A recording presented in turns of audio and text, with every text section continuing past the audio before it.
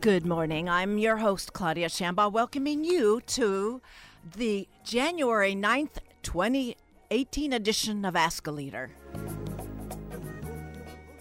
It's National Mentoring Month. Happy New Year, Anteaters, and everyone else tuning in. And we're going to devote the whole hour to mind candy, so sit down and take it. So we're going to have UCI's Science Policy Group, Richard Prince, Christy Mortales, Tara White, and they're going to be joined with recently graduated engineering student Alex McDonald and undergraduate Nick Paganini, entirely revved up group of STEM graduate students and graduate student turned professional and undergrads, as I said, who refuse to take the current political status quo sitting down as they promote science, policy, literacy amongst their members. We've got opportunities galore for listeners, including STEAM students, to join in the special and ongoing events convened by Science Policy Group. We'll be right back after a short station break.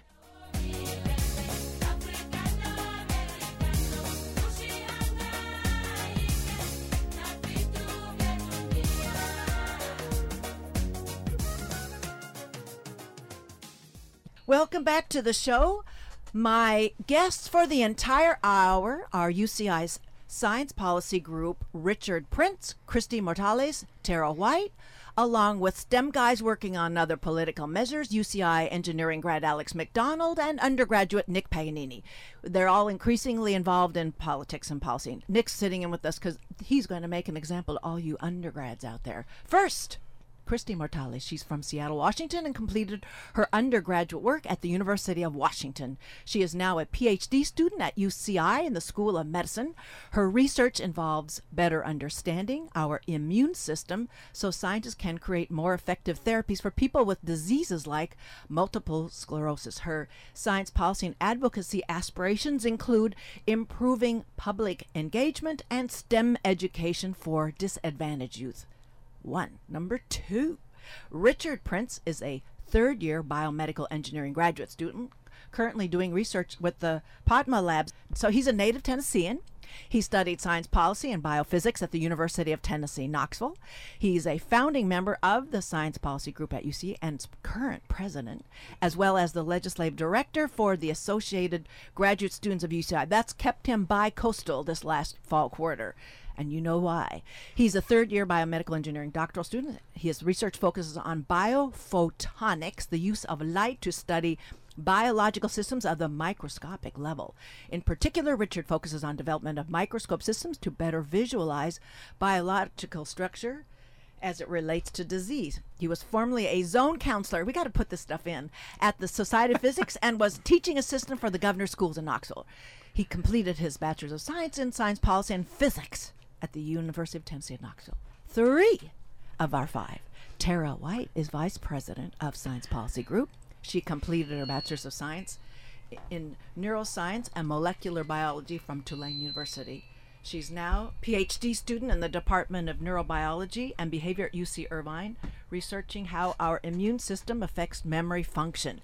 As Vice President of the Science Policy Group at UCI, she's interested in finding ways to incorporate scientific evidence into the public policy making. 4, Alex McDonald is on Brian Ford's congressional campaign in the 45th District. He's a former mechanical engineering graduate student researcher and recent graduate from the Henry Samueli School of Engineering at UCI. He's graduated just this last fall. Congratulations again. He completed his undergraduate degree in mechanical engineering and political science at Washington State University. Has an extensive repertoire in energy projects, including California Energy Commission's Advanced Energy Community Initiative, and also 2 solar decathlons as a commercial air conditioning consultant for Wood Harbinger, project engineer for Harder Mechanical. Transportation projects as an undergraduate include Seattle Area Light Rail, the Tacoma Narrows Bridge expansion, a piece of technology there, UC Irvine's entry into Elon Musk's Hyperloop competition, a public bike co-op, yoo-hoo, along with the projects with an Engineers Without Borders chapter he founded at Washington State as an undergraduate. Nick, our mop-up and our 5th and undergraduate example, he hails from Lake Arrowhead. He's now a 4th year in environmental science at UCI, finishing up this year. He plans on studying environmental law or getting his water treatment certification post-graduation. That is going to be one sexy credential, because that certifying is, we're going to all want to know who's on that job when things start to get pretty bad with the dwindling potable water supply. At UCI, he's a member of the Climatopedia, Sigma Alpha Epsilon, and is a campus tour guide. He's our undergraduate, making an example of himself, along with the rest, all of whom joined me in studio. So much mind candy and so little time. What famous person rung that one out, okay? Welcome to Ask a Leader, Christina, Richard, Tara, Alex, and Nick. Welcome to the show. Thank you, Thank Claudia. you. Thank you. Good to be here. We're gonna have, they're gonna all say their name, so you've got the 2 women and the 3 guys all sorted out. First is taking stock of all the activism that introduced me to all of you as an indication of the progress in our body politic. So I've been meeting you at a lot of political forums that are convened by the Climate Action, Climate 314 Climate, or 314 Science. So what the 3 of you that are involved with the science policy, let's hear what your mission is. It was just formed as recently as September 2016. So yes, Richard. Hi, Claudia. This is Richard.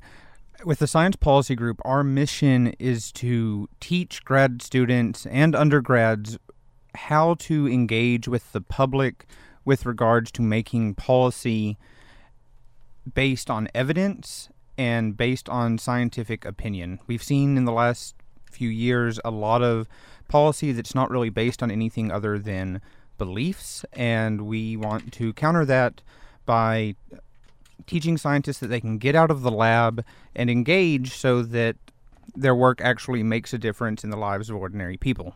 Thank you. Now, Christy, you were helping with setting this up too. Did you want to say anything in addition?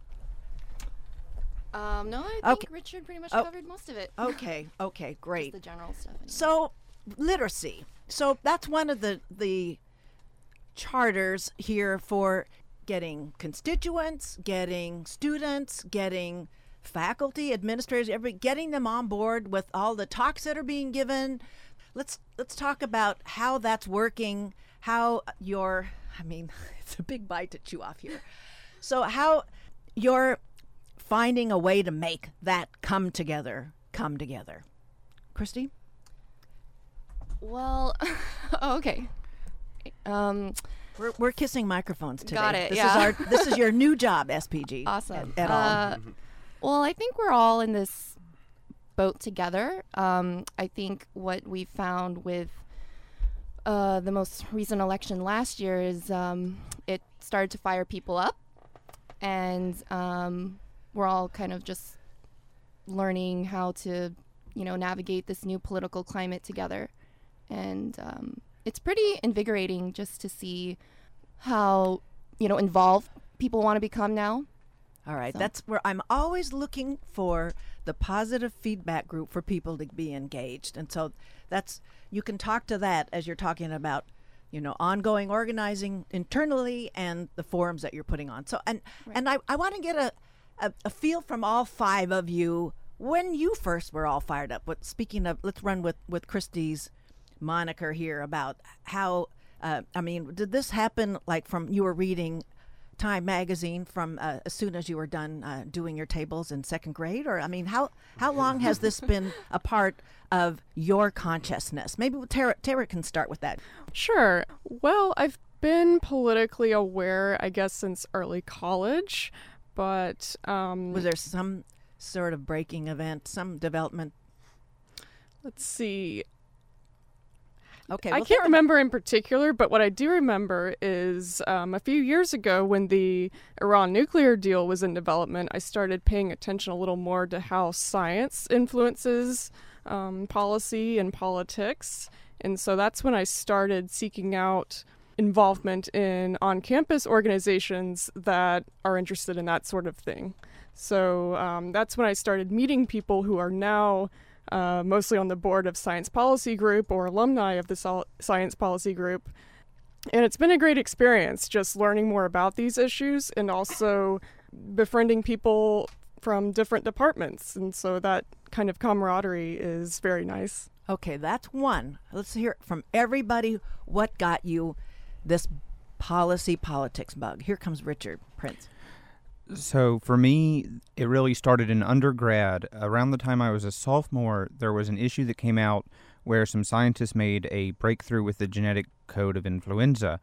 Unfortunately, they were barred or attempted to be barred from publication by the European Union and the United States for fear of bioterrorism. And I got to thinking, well, this has a lot of analogs with the advent of the nuclear era, when we had all this research coming out that was classified or some thought needed to be classified to prevent the spread of nuclear weapons. I thought, okay, these are very similar events, and I wanted to start researching that. But then I became involved personally when sequestration happened, because at the time, like Claudia mentioned, which was the spending ratcheted down in every conceivable arena Yes. of the federal budget. yes, it was a cut to all parts of the federal budget. Some people forget about that. They're thinking sequestration of carbon. No. So this is but sequestration this- of budget. They're both happening. Something that Not- wasn't supposed to happen at the federal level, but did.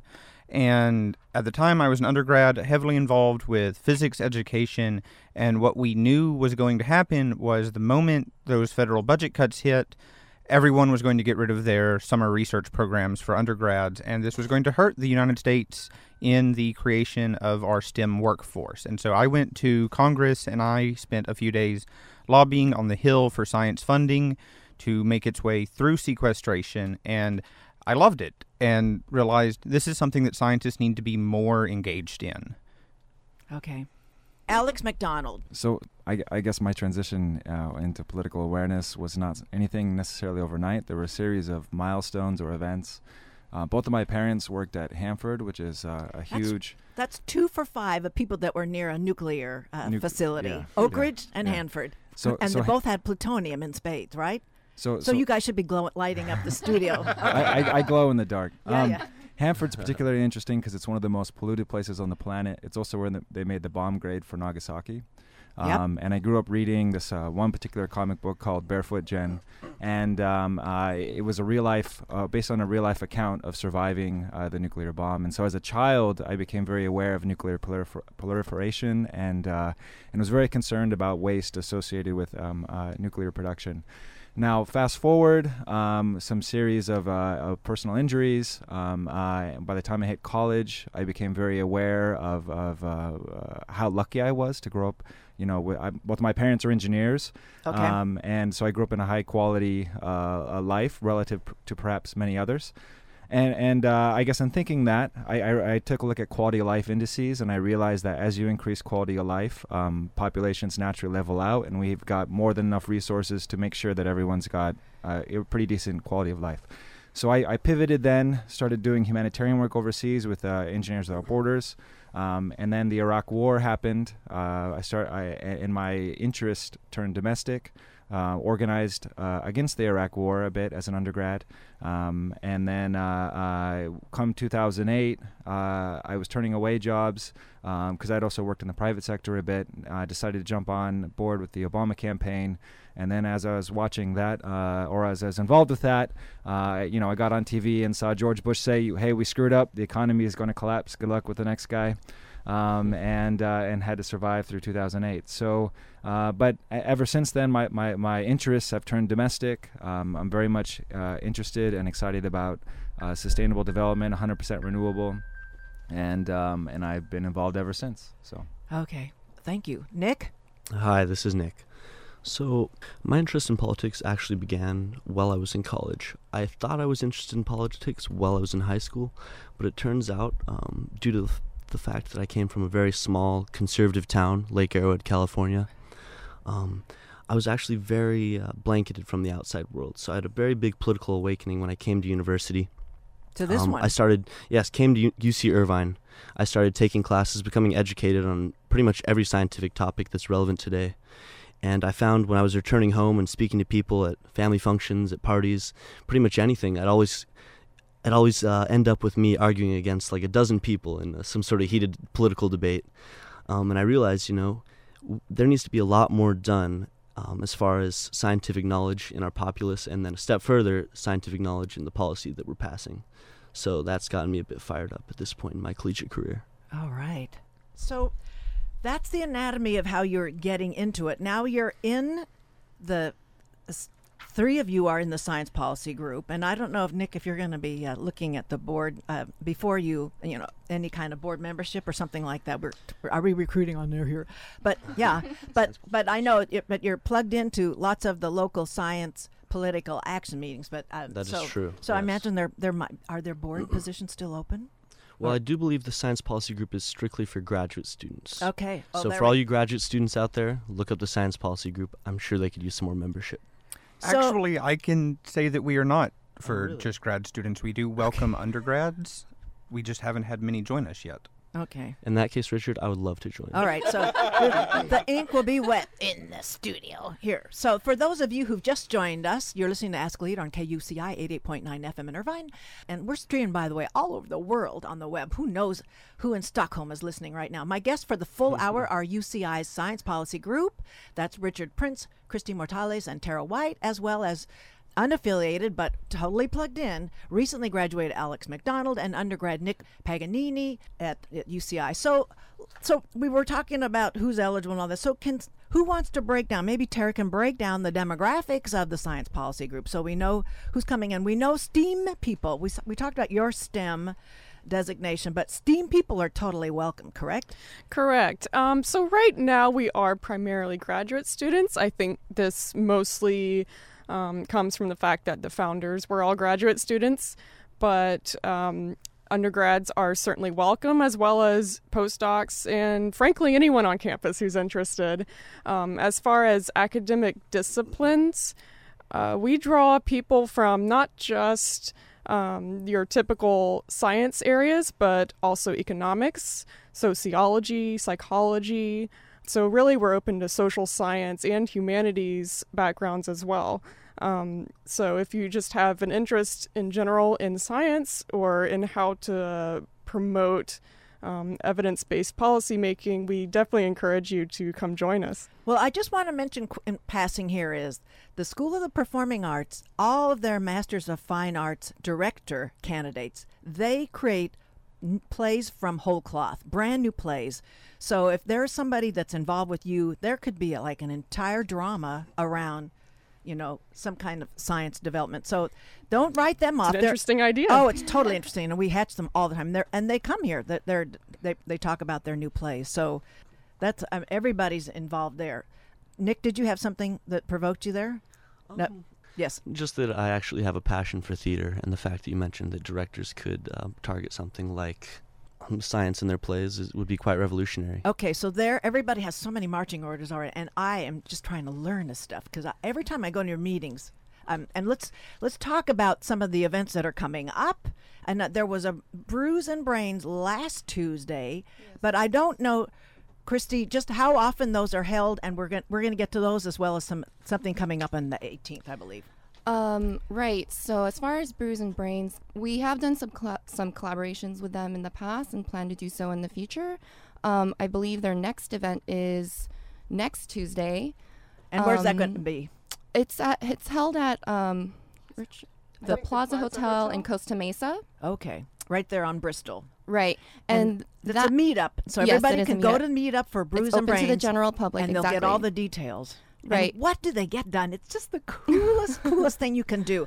Hottest date idea. Hottest date. Yeah.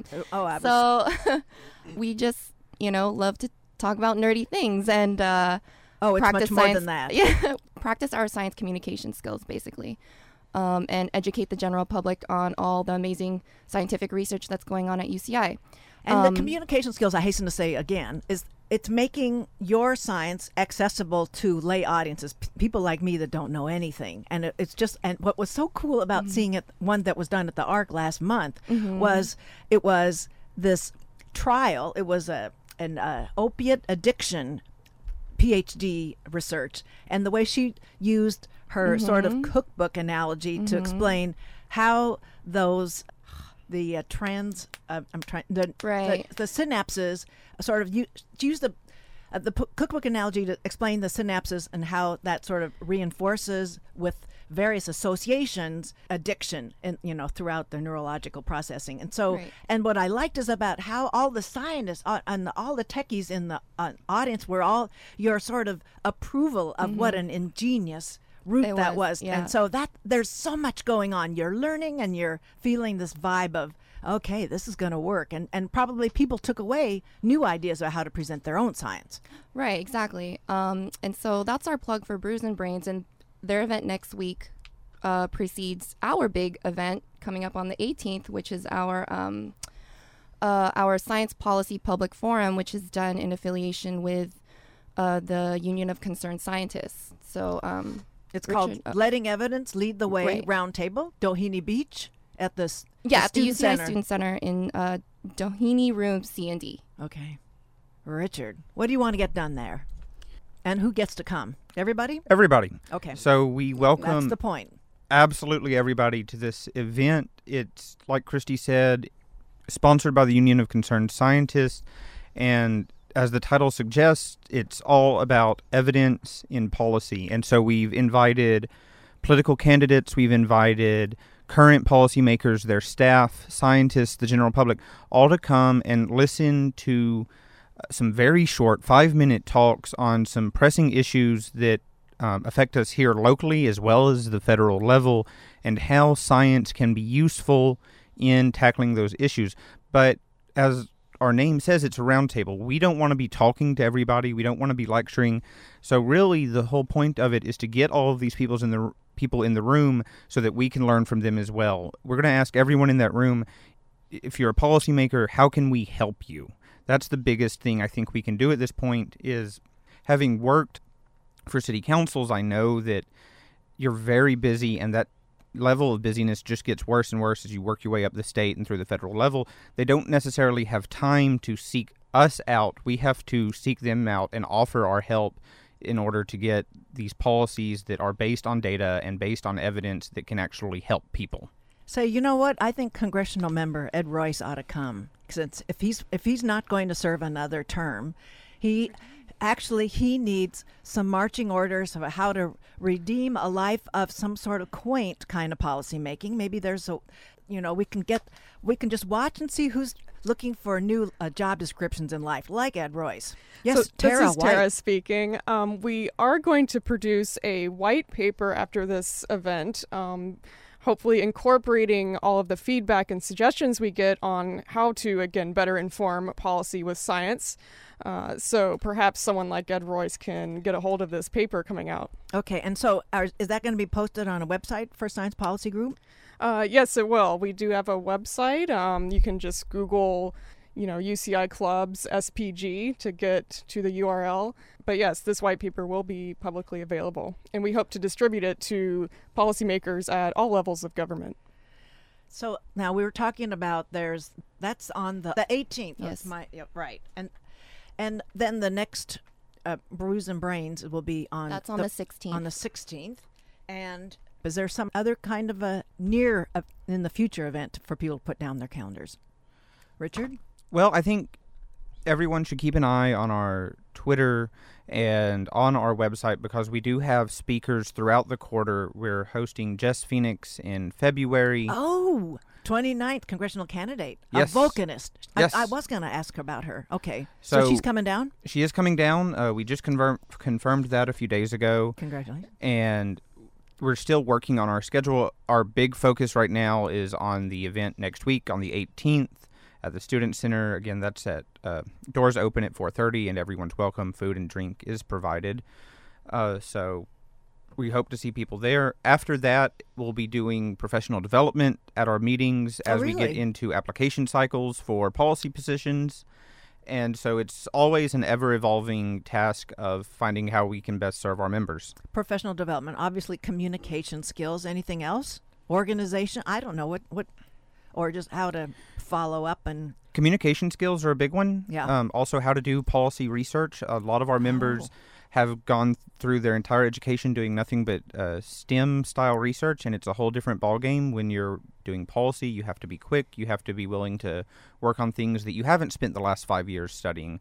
So a lot of kind of how do we get you out of the lab type development. But communication is probably the biggest thing we do because it affects everything with policy.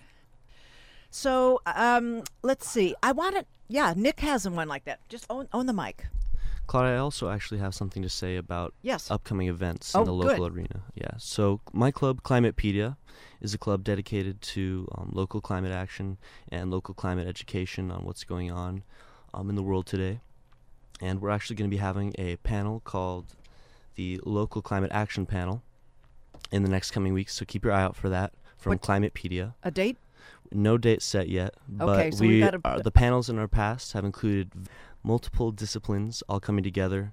Last year we had the Paris Climate Agreement panel, and it was very educational. So keep your eyes open for the local climate action panel. And is there a website for people to follow your events and yes, if calls to if you look action? up Climatepedia, we have an extraordinary website.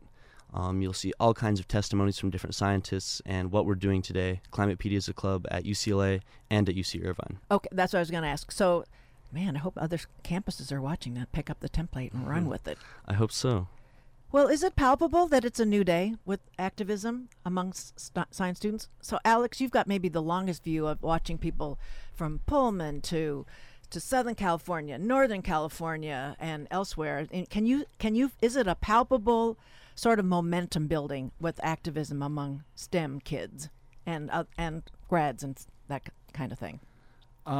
Okay, so demographically, I think millennials, people certainly under the age of 35, are getting more engaged, and this translates even into the STEM world as well. I mean, Hillary Clinton won by some 3 million votes, and a lot of that came across the board. Yeah, across the board. Not just So, STEM. Yeah. so I do see the trends there. But I think in the United States, these things ebb and flow. In the McCarthy era, it was pretty crazy. We've had civil rights, we've had slavery. I mean, nuclear scare. I mean, these things ebb and flow, I think, in this country. And maybe, these periods of stability are not the norm. And maybe we just get comfortable, when somebody like Obama is in place. I think that these things come and go, and you have to pay attention. If you get too comfortable, you get lazy, then people come getting, can take it away. So, I actually, and as you come to some other thoughts about that, the rest of you, please address that. But the one point I wanted to bring up to tack on the sort of the energy level. Do you find that there is a potential for activists' fatigue settling in? Because there are so many issues in so many different arenas, and I know it's more efficient if one can be a proactive activist and get ahead of that, but it's sort of that's sort of impossible at this point because there's so many things coming out of on I call it the national leadership level. I'm not just talking about the White House right now. So are you finding that you're still able to get in a proactive kind of mode with your activism, or is it all response right now since January 2017? Who wants to take Tara? Sure. So this is Tara speaking. I think there is a real danger of just getting fatigued and overwhelmed with this sort of deluge of events coming down every day at the national level, and just, even if you're very involved in local issues. Things are fast-paced in the policy world, especially right now. So, one thing I've learned as someone trying to talk more with, say, folks in sociology and humanities is this concept of self-care, which frankly, I did not, I thought that was some weird hippie stuff before or something, but I think that is very important for all of us sort of student leaders and activists to keep in mind. To sustain it. Yeah, Alex? Yeah, this is Alex again. So several things. I think first and foremost, a lot of people get burnt out after 1 to 2 years of any sort of engagement. And in order to maintain that over the long run, it's important to understand some sort of or maintain some sort of philosophical religious drive, whether you're atheist or religious or whatever, but something that inspires you and compels you to continue going over the long run, right? What is this long-term vision or focus? I think the other thing that's really important is to not get distracted. If you find your niche, or you find your focus, or you find your way to have a big impact, it's really easy to get distracted by what's coming out in the news every single day. I want my distracted supplement. Yeah. For me, my focus is energy and sustainable development, 100% renewable. How we can get there, climate change. That's still big. It's a big bite. Yeah, absolutely. But that's my focus, and I don't get distracted by what the Wolf book said, Fire and Fury. I mean, we already know the man's incompetent. So. Like I said, it's really important to stay focused, to understand what your niche is, and maybe have some sort of grander vision or understanding that motivates you and pushes you along, because it's not a sprint, it's a marathon. Yeah, and exactly. And that's how you're going to avoid getting burnout. So that kind of that helped you maybe be more, the long vision, to be more proactive. It's much more efficient than just reacting. I mean, I know that's an obvious science theoretic point to make there. Richard, what's up? I just wanted to add. Yeah. It can be exhausting, especially since last year, because we are responding to a lot of things, especially on the student government level. Right. We've had a very hard time getting ahead of the changes, especially from DeVos's Department of Education. And I was just in D.C. a couple months ago lobbying against the potential grad tax that was part of the Tax and Jobs Act. Yeah. So there we are doing a lot of response, but the good news is that while we are doing all of these actions in response, we are also, planning our next move. And as more students come in, we're able to kind of keep the stream of people who are involved refreshed. And then two, for those of us that are in grad school, it's a game of the whole idea is learning the long game. Research is long, it's exhausting, but you keep going at it. And I think that really applies to policy. That helps. Because, we're used to setbacks, and we're used to failures, and we're used to getting up the next day and going at it again. And I think that's very important for anyone doing any kind of activism work. Christy. And I just like to quickly echo what Richard said. I think it's important for everybody to remember that the resistance is working, and we saw that very clearly when it came to, as Richard mentioned, the grad tuition tax, right? Right. We brought in so much resistance into Congress that they ended up leaving it out. And that's a huge win for us. I mean, obviously we couldn't, It looked so bleak the week before. It did. It really did. But, people, did their part, and they participated. They called the representatives, and it worked. And so I think that's an important thing to remember. And also, like what Richard said, it is a long game, and that change doesn't happen overnight. And so we just have to remember that we have to stay persistent. Speaking of focus and all, and being proactive and all of that, I'd like for any one of you to talk about all the opportunity for coalescing. I've never seen so many organizations, and that so many organizations means forums that are happening now well ahead of even the primary. I'm thinking of last November, was it October, where there were 12 candidates. Actually, that's the first time I met Alex, but as a surrogate for his candidate, Brian Ford. So I'd like for you to talk about the potential, or maybe the yield so far with coalescing with, and I was mentioning, well, we've got Climapedia stepping into this now. There's Climate Science Climate Action OC, there's 314 Action, and then there's the Climate Science Legal Defense Fund. I don't know if you've been, tapped where you're finding like this is the match made in activism. It's firing some really good results. Or they're a work in progress right now. Well, they all are a work in progress, and always will be a work in progress. This is Richard speaking. It is Richard. One of the beautiful things that we've seen come out of Trump's election is people getting involved. And like Alex said, it will be a cycle. People will come in and out, but we're seeing it on levels that I think we haven't seen in at least a decade, at least since the start of the Iraq War. of people getting involved, and maybe even more so, especially for the STEAM community.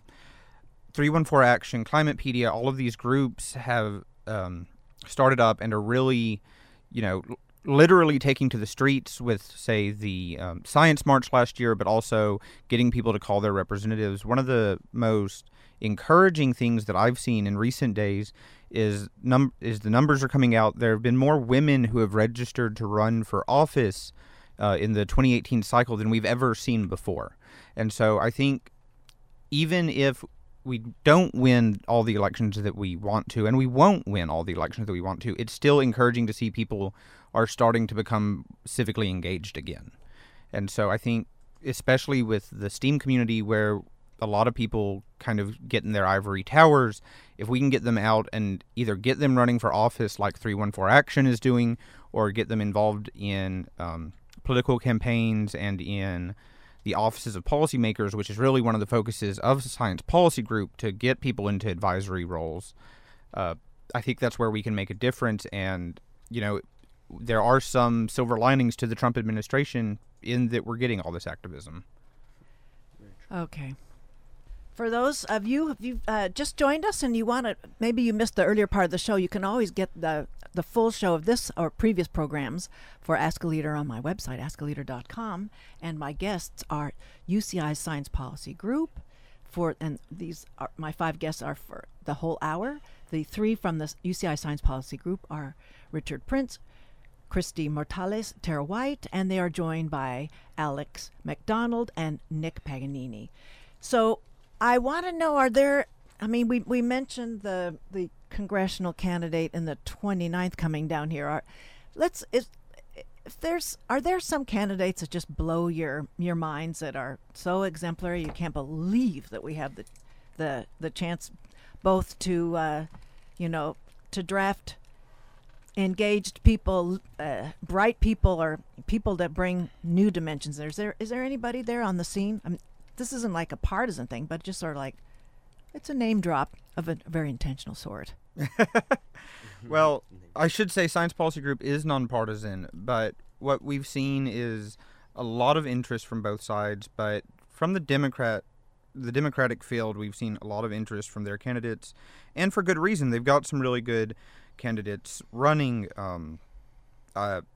So many that I won't be able to keep up with all the names, but I know we have. It is hard because they're averaging about 8 in Orange County's delegation alone. But it's interesting to see because we have candidates running everything from the city level, where we have one UCI professor, Keb Abazagian, who is running for city council. We have scientists running against Dana Rohrabacher at the federal level. Hans Kierstead is a neuroscientist who was formerly a professor at UCI. And so we're seeing this just everywhere at every level. We have people running for state in LA that are neuroscientists. And previously, the realm of politics and science was something that was a lot of times dominated by physicists, but now we're seeing it in every field. It was. And I had a little theory about that, and it's in the Planning Doubt that Oreskes wrote, if you remember that. The Merchants of Doubt. The Merchants of yes. Doubt, right. They planned it out. And I thank you for bringing that up, is that she said everything about that demographic of physicists that were out of the Cold War. They were behind the power curve, no longer having the Cold War point being a problem. And so they made so much mischief in public policy. And she said everything but call out. They all felt like they were on the autistic spectrum, and they had such a narrow view. No, I'm not. I mean it. A view. Every description of hers was except for that aspect of it. So, I'm thinking now we're faced with an opportunity for science and tech and all that. It's a much broader kind of disposition that they take to public policy, and it's a whole new day that way as well. Right, I completely agree. Scientists need to sit at the table. What's the number right now? There's only 2 scientists in Congress or something like that, which is incredibly. Sorry, Richard. Well, and the cabinet too. Just they're taking on scientific positions, but they're not at all science trained. Yes. I think most of us This is would Tara. consider many of them unqualified, to put it mildly. So here we are. We're faced with though candidates that are being drafted. We don't have candidates that can be running for a cabinet position. That doesn't work that way. But it is a new day. Yeah, Alex, add on. Yeah, so you had mentioned, what sort of candidates you might find appealing. Yeah. Myself, I'm working with Brian Ford. What I find him most interesting, I think we have a lot of lawyers in D.C. He has this triumvirate of experience, public-private, having worked in the Obama White House, having been an entrepreneur, working in Nicaragua, and with a telecom company, and also an MIT lecturer. Who's raised here locally and went to public school. And so I think his broad wealth or range of experience allows him to appreciate technology, appreciate what goes on nationally and how that affects here locally here in the California 45th in a unique way that I think a lot of other candidates can't. So just wanted to make that plug. Yeah, well, you he had gets to mentioned that plug earlier. himself. I'm going to have them all, and I'm going to remind listeners and everybody that in the spring lap we're going to do here on Ask a Leader, I'm going to have every congressional candidate on this show or podcasted because I don't have enough slots. Give them about half an hour apiece from the 39th, the 45th, the 48th, and 49th congressional districts. So, and that I don't know anybody else is going to be working on that, and I've learned nobody gets any. You can just tell Brian this, Alex. He's getting no talking points from me because the minute they get any heads up, they go right into their stump and. You didn't know there was a host in the show, so I've got to hold them. No, it's about them, but it's not about their stump. And like, I mean, I'll warn them. I'm going to turn their microphone off if I hear a stump coming up. That's what years of experience get you on here.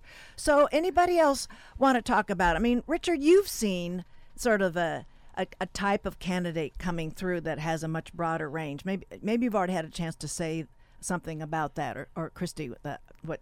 Over the years. Alex had one more thought about that. Well, okay, so just onto that, there's a great article that came out in November 16th of 2016 called The Right Way to Resist Trump. And it talks about, it makes the alliteration or the comparison between Trump and Berlusconi in Italy, who are both sort of pompous, populist billionaires. And media moguls. Media moguls, yes. And can I read an excerpt from the article? All right, a quickie. Okay, so the Italian experience provides a blueprint for how to defeat Mr. Trump.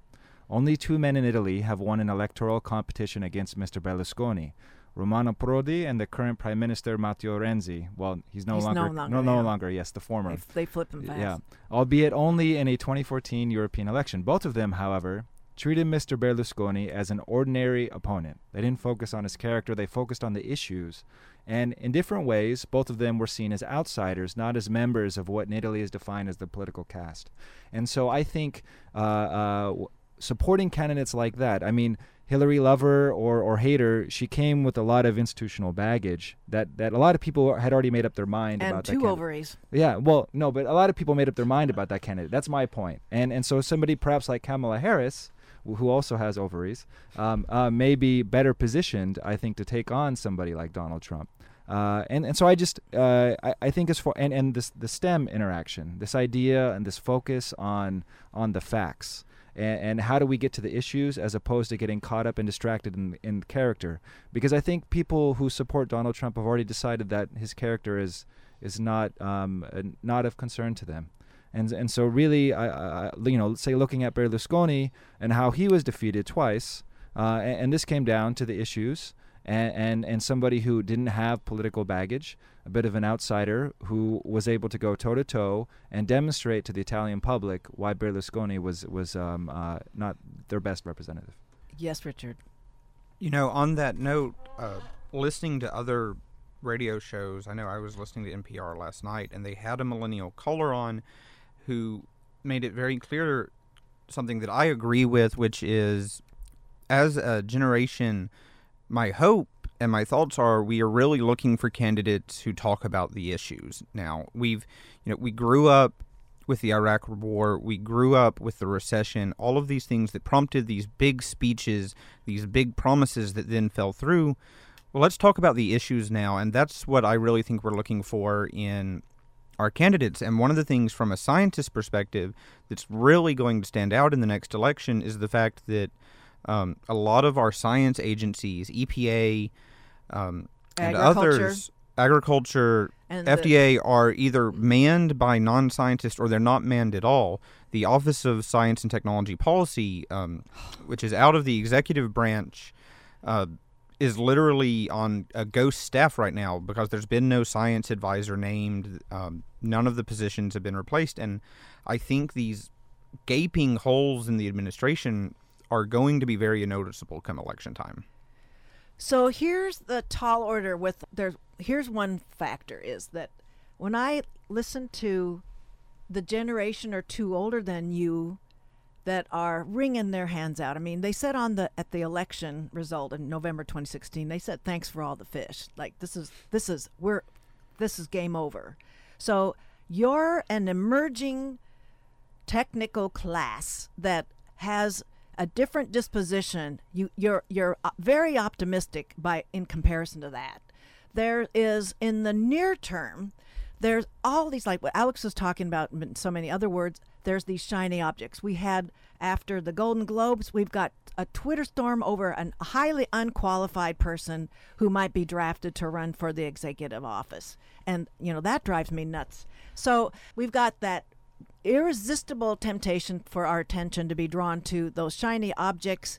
And so you're going to carry the torch. How are all five of you, as we're wrapping it up, how are you going to make STEM and policy together at its intersection the shiniest object we can ever think of? So this is Tara speaking. I think for myself and many others, we're trying to find ways to talk about science in a very relatable way. And because the thing is, you can't solely rely on facts. They're going to be very dry, and there's actual scientific evidence pointing into facts. Kind of ironic. But anyway, there's scientific evidence that people just won't change their views after hearing facts. Right, and if they're repeated, it's really hard. Right, it can actually kind of backfire, and Right. they can become more entrenched. So we need to find ways to tap into people's emotions as well, and that combination of factual and emotional sort of connection, I think, is going to be a good strategy. Alex? Yeah, I think the trick is to think global but act local. And so, with all of these things, especially with policy, you've got to sell or compel somebody on the idea. And so instead of telling them what they need, what you think they need to know, find out first what's important or interesting and exciting to them. Make it personally relevant. It's not something that's far off and distant, but something that they can put in their back pocket, find compelling and affects them and their loved ones. And when you do that and you connect on a personal basis, that's then how you can interweave facts and make them compelling and make them interesting and excite people to their position. And again, not getting caught up in questions of character, but rather how is this personally relevant to you and how is this going to make a difference in your life? Christy? Just to echo from Tara and Alex, I completely agree with both of them. I think we really need to learn how to better engage with the public and reinvigorate their imaginations, right? Like when we're all growing up, we love to hear, whatever stories, like from reading books or watching shows, playing video games and stuff. And as we get older, we kind of lose touch with our imaginations.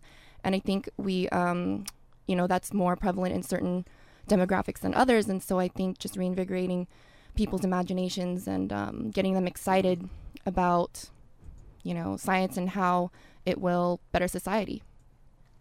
Okay. Nick? This is Nick. So stemming from what Alex, Tara, and Christy have all said, I think one thing that we can all do is try to educate our children in society. And one thing that I do as a member of Climatepedia and as a kind of a step-in volunteer for an organization called CLEAN, it's an acronym run mostly by graduate students, is we go to local middle schools in Santa Ana and we just educate the students about clean energy, about what climate change is, about how feasible different renewable energy prospects are. And it's actually really enlightening for these young minds to see, like, renewable energy at work and see how we can kind of evade fossil fuels in the future. And that's definitely something I never received when I was a child. I wasn't aware of anything that fossil fuels did, or I wasn't aware that climate change was a thing till my college years. So I think that if we get this information in these young brains, it'll really make a difference for the future. Well, you got to watch the John Rosendahl Dog and Pony Show. It's an annual event, and the Department of Physics puts on this amazing demonstration that it is so cool that when John Rosendahl passed away, and that's why it's his memorial, but that his graduate student said, I remember those demonstrations that he put on, like the bed of nails and all that kind of thing, but they don't remember as much his lecture notes. So anyway, so there's your model, though. You can take your dog and pony out there, because they've got it, but they'll be staging their annual in this month, and I'll make sure you have the information. Richard? So kind of to wrap up what everyone's been saying, I think the thing that we've got to do moving forward is just tell our stories to everyone who's willing to listen, and even those people that aren't willing to listen, and show them that scientists are real people, that science makes a difference in their lives at every aspect. And two things that I always like to keep in mind is science is the best system humanity has ever devised for finding out how our world works. And so why not use that best system in policy? And then kind of the thing that keeps me hopeful for the future, and that I like to remind all of my colleagues about, is our demographic, this under 35 voter range. There are more of us now than there are baby boomers, and we can really make a difference moving forward. Okay, fine. Well, this has been a remarkable roundtable, and if any of you liked what you heard, if we played our cards right, then several of these people, these voices in here, are going to take the radio training, and they'll have their own show, and you'll hear this constantly, and so that'll take their communication, all of it. So, Richard, let's let you close out. Well, we came on this show talking about our event for next week, and I couldn't let us sign off if I didn't plug it one last time. Okay.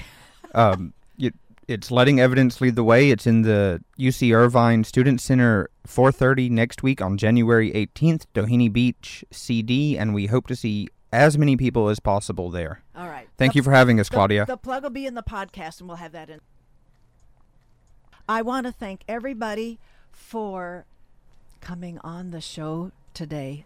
My guests were UCI's Science Policy Group, Richard Prince, Christy Mortales, Tara White, and joining them has been Alex McDonald and Nick Paganini. We're going to go out with let me give you this jingle.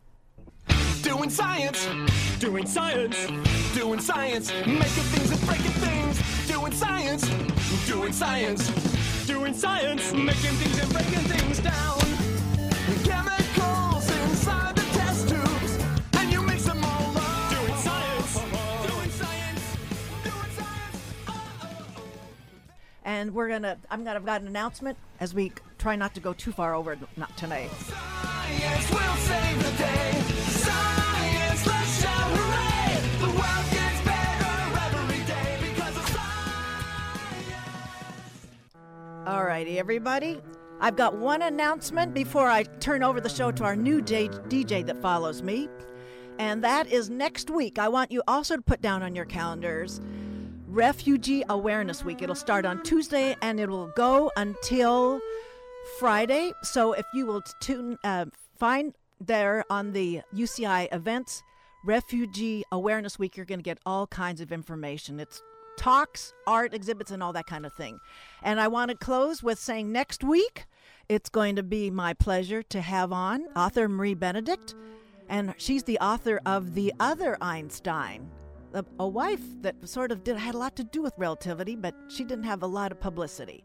It's historical fiction for these times with a new look at a book of hers, too, that she's just coming out. In the second segment will be Julie Durrell of Bring Your Own Long Beach, and she'll take on our consumption assumptions, helping us pare down waste. We're so good at generating. Talk with you next week.